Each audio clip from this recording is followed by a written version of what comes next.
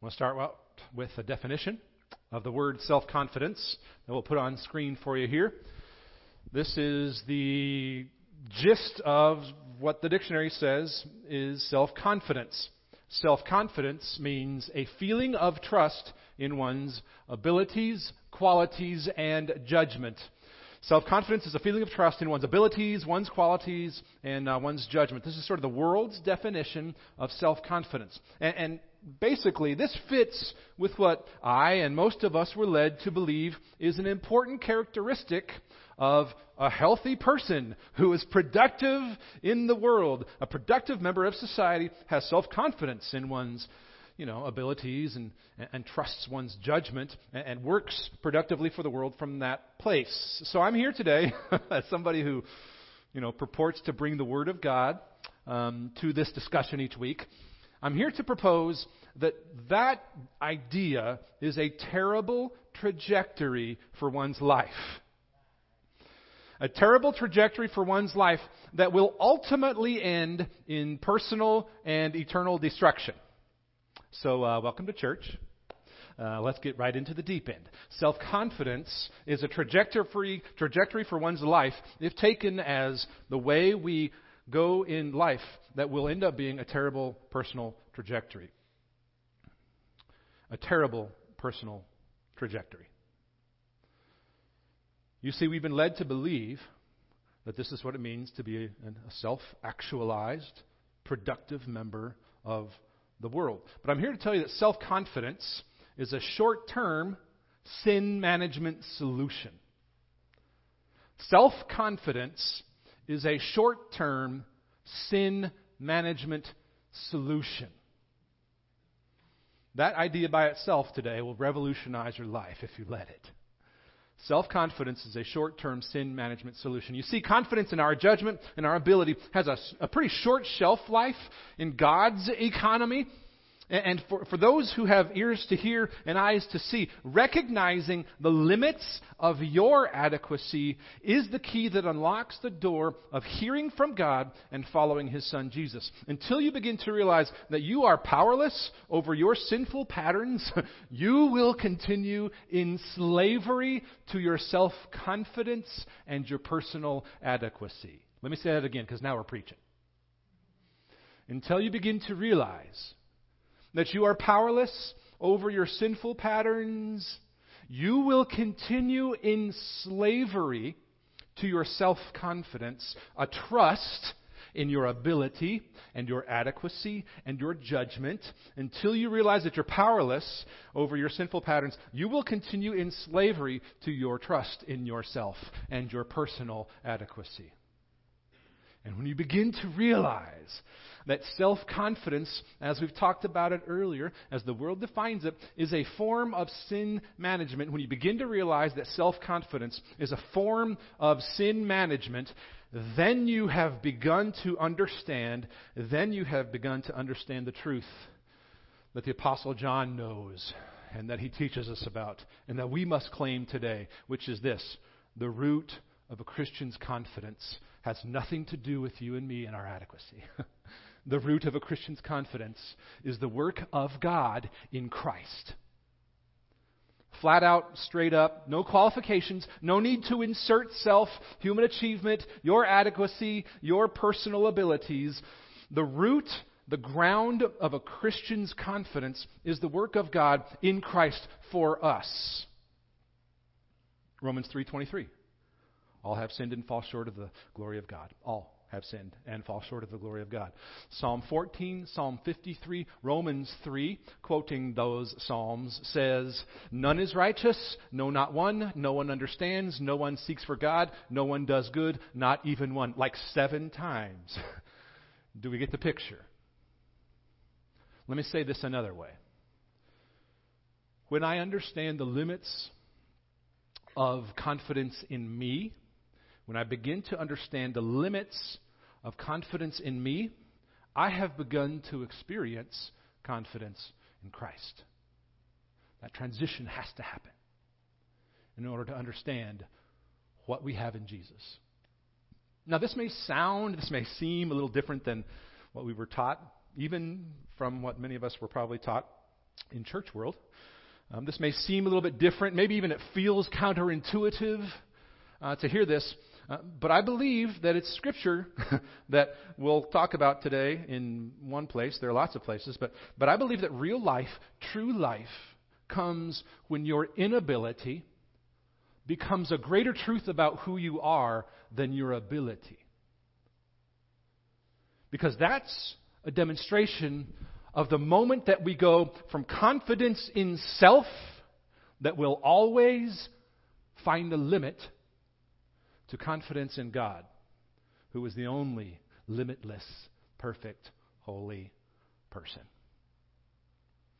The moment we begin to understand that there is a greater truth about us to say that we are unable than we are able, is the moment we go from confidence in self to confidence in God. And that's when our lives, as we're studying in this whole series, we're chronicling on these walls here, that's when our lives become the proof of the presence of God. When we have said, okay, I get it, I cannot do this, I am not good enough, smart enough, strong enough, cute enough, whatever enough.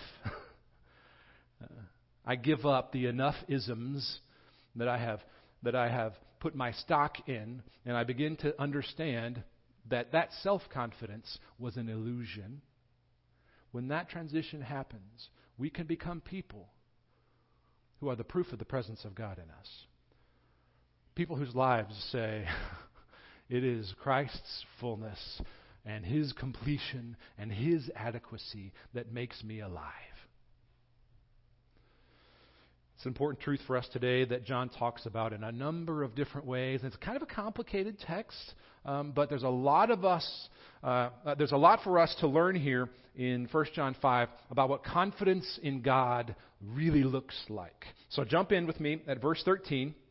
We're going to spend a little more time here at the beginning, as we often seem to, in verse 13 and 14, but then we'll pick it up a little bit later after that. It starts this way in 1 John 5:13. I write these things to you who believe in the name of the Son of God. The Apostle John is obviously writing to already believers, not to non-believers. And here's why. Here's the crux for us. I write these things to you who believe, that you may know. Now, this word know here is important for him. We'll talk about that in a second. That you may know that you have eternal life. I'm writing this so that you know, so that you are certain, so that you have assurance, so that you have confidence. He starts out by saying this at the beginning. He uses the word know here 7 times in our passage today from verse 13 to 21. He uses it 37 times in the entire book of 1 John, which is only 5 pretty short chapters. So it's a pretty important theme he wants to continue to come back to. So he wants his readers to know, to be confident that they have eternal life, because their confidence had been shaken.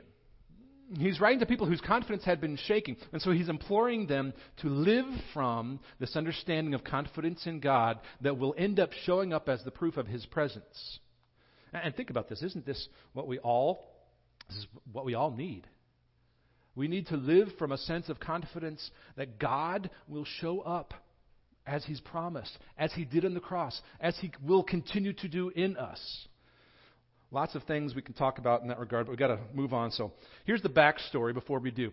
It's important to know the context of 1 John. False teachers had infiltrated the churches to which John was writing. And they were teaching, these false teachers were teaching that Jesus wasn't fully human in the flesh when He came. Now this is important because if Jesus had not been fully human, like in the flesh when He came, then His sacrifice for us, the exchange of His perfect life for our imperfect life, that exchange, His sacrifice, would not work to save us. So this is an important issue. There's a lot at stake here. So just imagine that you're in that first century church in 1 John that the Apostle John had written to. And these false teachers had been saying that what you believed about Jesus come in the flesh to save you, that He lived perfectly in the flesh, they said that you were wrong about that. And they said, you were inferior, you're a theological moron, you don't know what you're talking about. And they acted like you were, sort of less than and inferior. And let's also assume you're friends with these people. You spent time with them. Your kids spent time with their kids. Went to the same school, same youth group. You shared life together. You connected in a life group and prayed for one another. You worshiped alongside them when the body gathered. If you're in that first century church and those kinds of friends that you knew well began to accuse you of believing something as important as whether Jesus actually came in the flesh, your confidence would be shaken. Your sense of your salvation might feel a little shaky. So you'd probably feel the same way that they did, which is why John says here at the very beginning that he's writing in order to give them assurance and certainty. He wants them to know that they are born of God so that they would live with confidence instead of fear. So that they would live in confidence instead of fear. To live in confidence, meaning we know that in Jesus we have provision for sin. All Christian confidence starts in that place. The limit of ourselves, to begin to understand that He came in the flesh to make provision for our sin when we could not. That's where all Christian confidence begins. And when we understand that as exchange of His perfect life for our imperfect works to save us, then we can live from what real confidence looks like instead of fear. Because listen, friends, fear is just a sense that you know that there are limits of your self-confidence, but you can't admit it. You can't admit it, so you're still living under the illusion. All fear comes from that. All fear comes from a sense of, I'm not going to be okay unless I'm not going to be safe unless I. Actually, the root of all Christian confidence is, I will always be safe because He. Huge difference. Huge difference. So that's sort of at the root of what's going on here. So let's press on about this Christian confidence because there's a lot for us to learn here together. And pay close attention here. Pay close attention here because the rest of the entire passage has some twists and turns that are a little bit difficult. But we'll wade through, make sense of it, and continue this Christian confidence thing. Pick it up again, verse 13. Thank you, I can now see.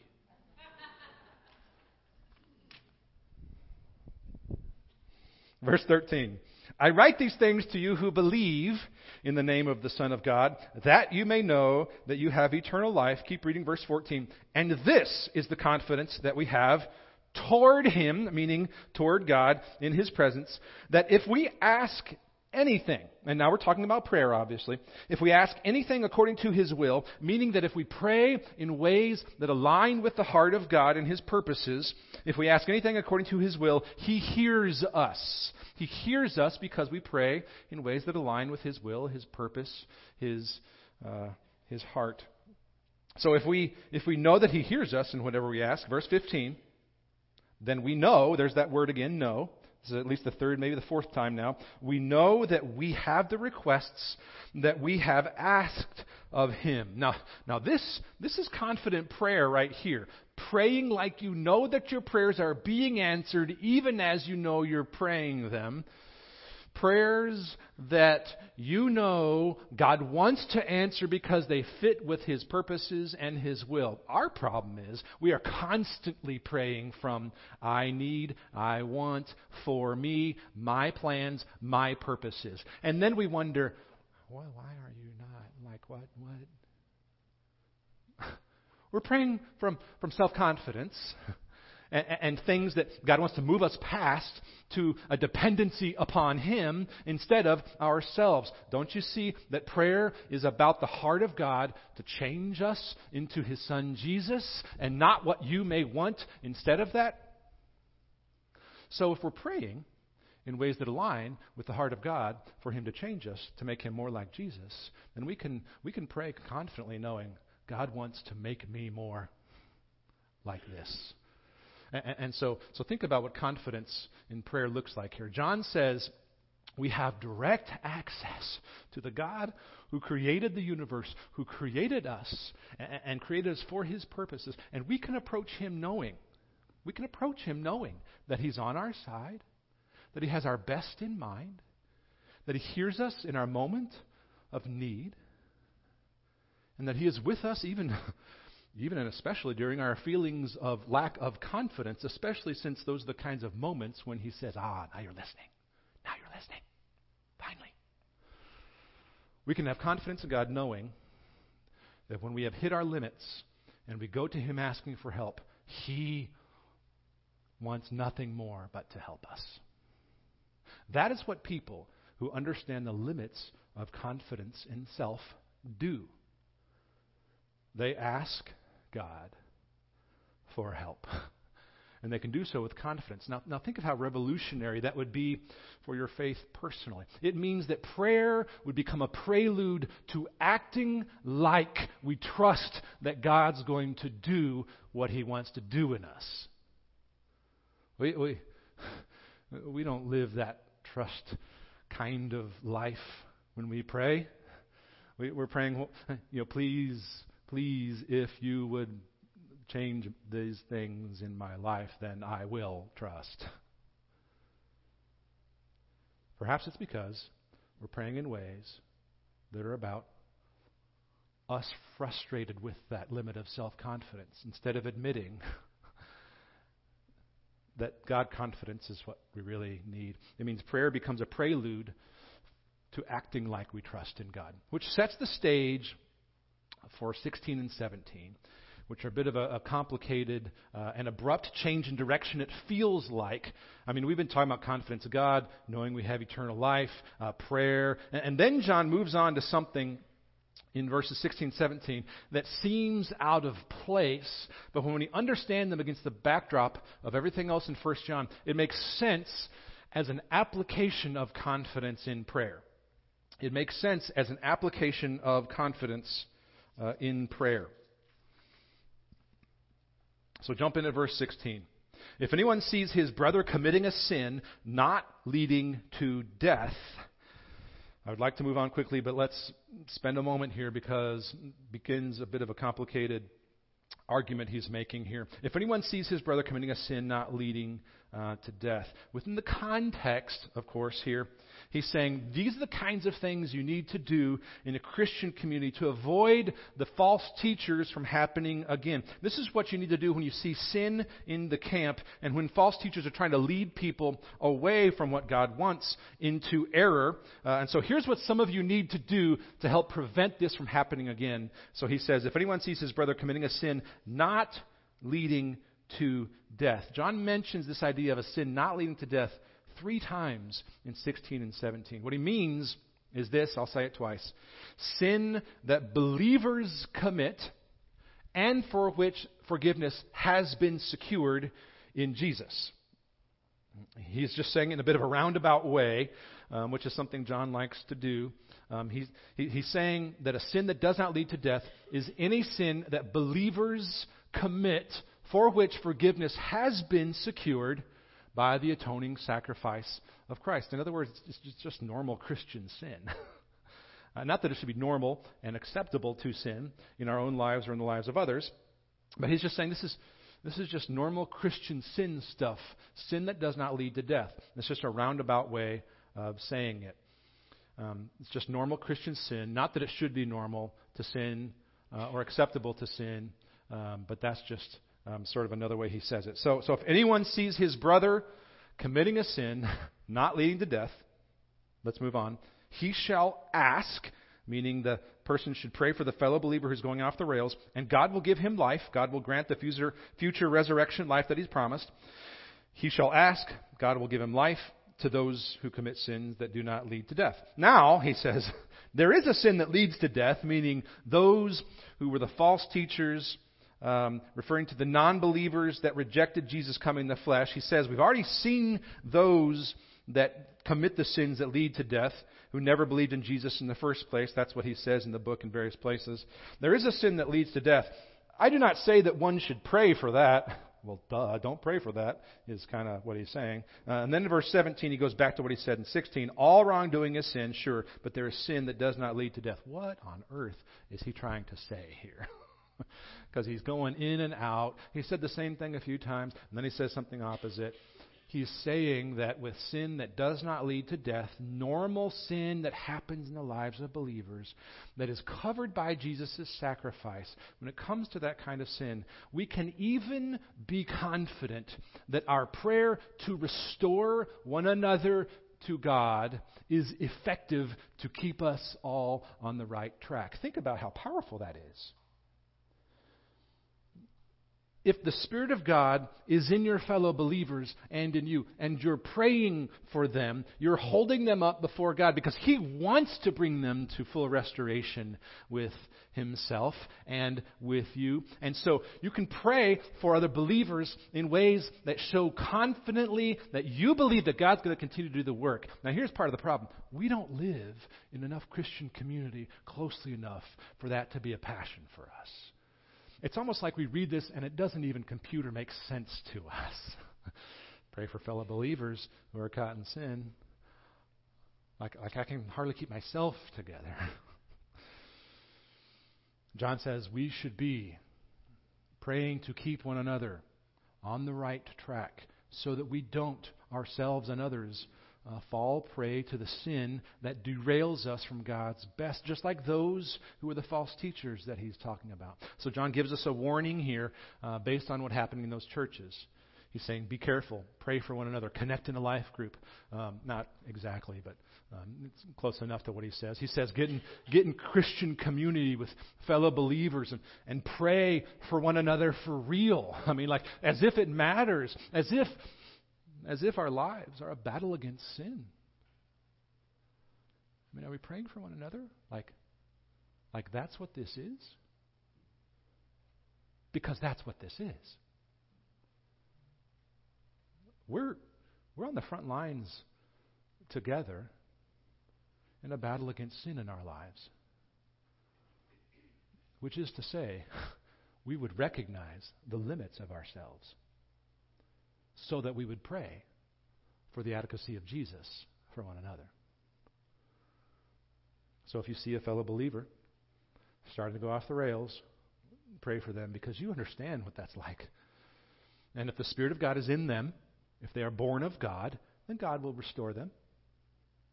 This is a sense of confidence in God continuing to work to shape us into the image of His Son.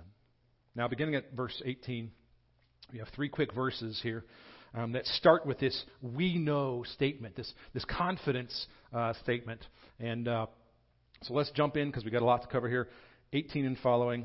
Verse 18 says this: we know that everyone who has been born of God, meaning Christians who are born of the Spirit of God, does not keep on sinning. Everyone who has been born of God does not keep on sinning, which refers to a regular, habitual practice of sinning, like 1 John 3:9 says, which we'll put on screen here for you. He said this earlier in 1 John 3. No one born of God makes a practice of sinning, for God's seed abides, lives in him, and he cannot keep on sinning because he's been born of God. So when sin is your practice, it owns you.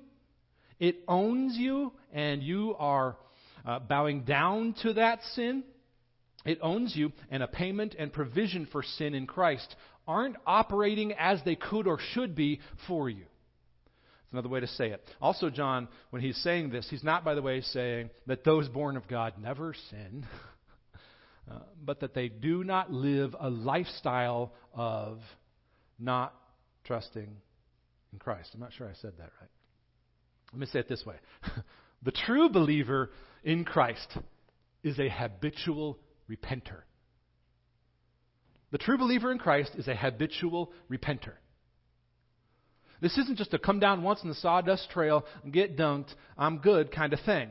This is a continual, repentant heart that understands the limits of one's confidence and where God begins and is adequate. That is as the ground of our confidence. A true believer in Christ is a habitual repenter, not just a one-time repenter, but an ongoing turning from sin kind of thing. So verse 18, we know that everyone who has been born of God does not keep on sinning, but he who was born of God, meaning Jesus, he does sort of a twist on that, protects him, meaning the believer, and the evil one does not touch him. All people, according to John, obey God or the devil. Those are the two categories. So the lesson for us here in verse 18 is this. We are confident because of the sign of ongoing repentance in us, turning from sin and toward God. We are confident because of the ongoing repentance in us. If you're confronted with sin and you want to repent, that should be a good sign for you. That's a position of confidence, which is a theme he touches on here in verse 19. We know that we are from God. Our position is with Him for eternity. The whole world lies in the power of the evil one. Verse 20, and we know that the Son of God has come and given us understanding, meaning understanding about our sin, our desperate need for a Savior. We know that the Son of God has come and given us that kind of understanding so that we may know Him who is 3 times true, meaning worthy of trust, and good and right and perfect in every way. And we are in Him who is true, the 2nd time, His Son, Jesus Christ. He is the true God, 3rd time, and eternal life. That kind of trust in what God has done in Jesus for us, and the ongoing power of the Spirit to renew us, that is where confidence that is rooted in Christ's work for us starts. That's what Christian confidence is all about. And then he says in verse 21, which sounds a little weird, he says, little children, keep yourselves from idols. Like, what's that have to do with anything you've been saying? It sounds a little weird and out of context, but he throws this in as a way to encapsulate everything he's been saying in some ways. Because he hasn't been talking about idols explicitly. And even in the context of this confidence theme that we're touching on today, he doesn't talk about idols. But here's why it fits. He's simply saying, with verse 21, keep yourself from idols. Stop trusting anyone or anything other than Jesus. Stop trusting anything or anyone other than Jesus. That includes you. That includes me. That includes the relationships around you. That includes whatever it is to whom or to which you give yourself, that will end up forming you, like we talked about last week. Anything can be an idol in which we place trust. So John says, stop trusting in anyone or anything other than Jesus. Because, and here's why, because, like we said at the beginning, self-confidence is a short-term sin management solution. My question is, how's your self-confidence working for you? How's your trust in your ability working for you? Is that working for you to bring you into right relationship with God? Or have you, I pray, reached the end of your abilities in judgment? Or are you still under the illusion of self-control masquerading as self-confidence? It's sort of like this, and I'll close with this little illustration, cute little illustration. There was a well-known brain surgeon named Dr. Bronson Ray, and one day when Dr. Ray was on a stroll through his neighborhood, he saw a boy on a scooter who smashed head first into a tree. I mean, this poor kid knocked his noggin big time. He was seriously injured, and Dr. Ray, who was a brain surgeon, quickly could tell this poor kid was in trouble. And so he told a bystander to call an ambulance, and pretty soon, a few minutes after that, a crowd had kind of gathered, and as this doctor, this brain surgeon, was administering first aid on this young boy, another young boy, not much older than the one on the ground, comes through, sort of fights through the crowd, and says to Dr. Ray, "I'd better take over now, sir. I'm a Boy Scout, and I know first aid." Which sounds ridiculous, right? But listen, that's a lot how we function in life, to be honest. Think about it. When we come upon the broken pieces of our lives, we look down at the injured mess of our sin. It's like we push away God's provision for us, who has been sent to help us because He created us and He loves us. And we say, "I'd better take over now, sir. Thank you." Really? You that confident in yourself? I mean, think about that. That's kind of where we function. How delusional must you be? How self-centered must you be to act like that in the face of a God who made you and loves you and sent his Son Jesus in the flesh to live a perfect and a sinless life for you, and then exchange it on the cross for our mess. I mean, let's be real, friends. When it comes to taking care of our problem of sin, we are all Boy Scouts trained in first aid. The gospel is this. The good news is this.